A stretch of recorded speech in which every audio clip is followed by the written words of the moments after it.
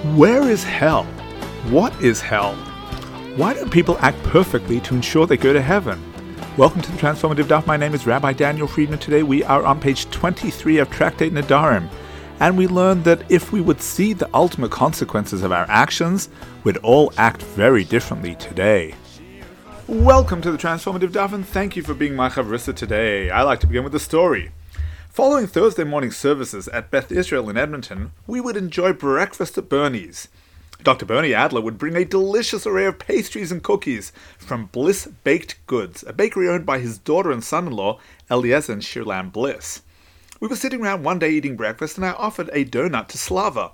Slava's a fine young man who comes to Minyan every morning and very much maintains his physical health and fitness.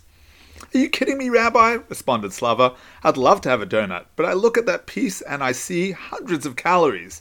That little donut is about an hour and a half of cardio to work off." Let's look at today's Gemara. Rabbi Shmuel bar Rabbi Yossi had a vow to dissolve. He came before the sages. They said to him, "Were you aware of all the facts when you made the vow?" He said to them, "Yes." They asked again, "Did you vow with knowledge of this other fact?" He said to them, "Yes." This occurred several times. When a certain launderer saw the sages were troubled because Rabbi Yishmael caused them difficulty in successfully dissolving his vow, he whacked them with his laundry sprinkler. Rabbi Yishmael said, "Had I known that the launderer would whack me due to my vow, I would not have vowed," and thus he released himself from the vow. Let's analyze the Gemara. There's one simple reason why we make bad choices in life. We don't perceive the consequences of our actions. Some of those consequences happen not long after the causal event, but very often the consequences don't occur until many years in the future. Right now, the allure of the sin before our eyes is far more compelling and enticing than any thoughts of a whack from the laundry sprinkler that might take place in the future. Take the child who skips school. Today it's a lot more fun to hang out with friends in the park than attend boring classes. But if he would be granted a vision 10 years hence that showed him on the unemployment line while his studious peers were making a comfortable living, he would run straight back to class. If that's true of the lifetime impact of the choices that we make today, it's certainly the case vis-a-vis the consequences for all eternity.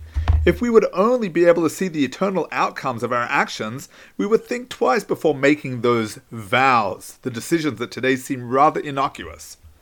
When the Beis Din was unable to find an opening to release Rabbi Yishmael from his vow, an observer came to the rescue. Presumably he was sitting there waiting for his turn to appear before the court. Growing increasingly impatient with the proceedings, he lost his temper and hit Rabbi Yishmael. The fact that the Gemara tells us that the man was a launderer who hit the rabbi with a sprinkler begs explanation. What's the significance of the laundry sprinkler to the narrative? During the soul's sojourn in this physical world, it does a lot of good things for which it earns eternal reward. But along the way, it also engages in worldly, non-spiritual activities, which cause physicality to attach to the soul. That physical coarseness, aka sin, is like a stain on the soul. In order to enter heaven, the soul needs to be clean. Just like a soiled garment that must be put through the wringer to be cleansed of all the dirt, our souls need cleansing before their final reward. Think about a winning football jersey. The Patriots have just won the Super Bowl, and the team captain decides to auction off his jersey for charity. Should he give it to the charity straight off his back immediately following the game? After all, he says to himself, it's more authentic with all the dirt, grime, and sweat. But of course, nobody really wants to take it in that condition. First, we must send it to the cleaners where it will go through a deep cleansing process. If that jersey were human, the process could be rather painful. All those chemicals, and then the washing machine throwing it all around, hitting the walls of the machine back and forth, until magically it emerges completely clean, stain-free, and ready for the charity auction. That's what happens to the soul after its sojourn on earth. It won the Super Bowl and is almost ready to enter heaven. But then there's some dirt that needs to be scrubbed off before it can receive its eternal reward. That's the process we call Gehenna, hell. And in most cases it takes a maximum of 12 months. That's why we say Kaddish for 11 or so months, in order to hasten the process and alleviate the suffering of the soul.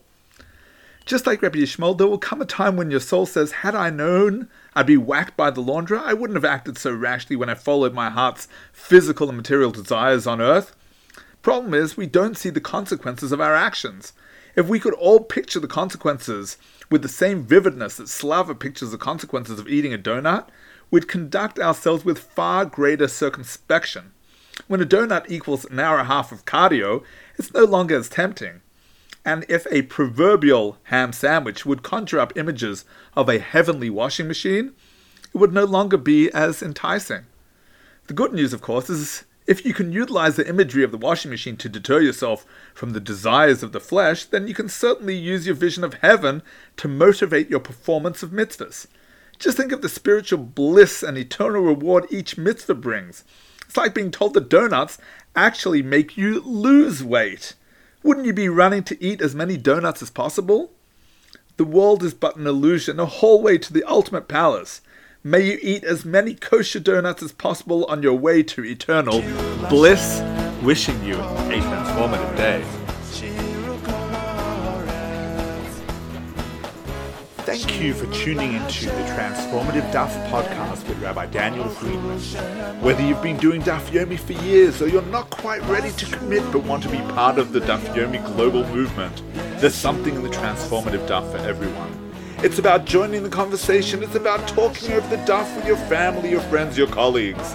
It means never being short of a discussion starter or a meaningful Dvar Torah. Every page of the Gemara, every word, every letter contains the secrets of the universe.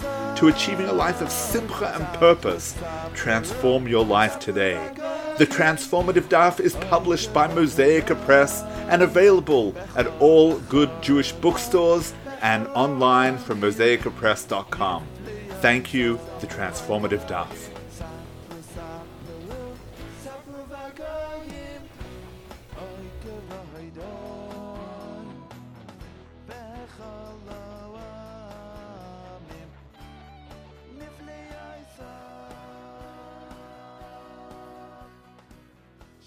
Hashem.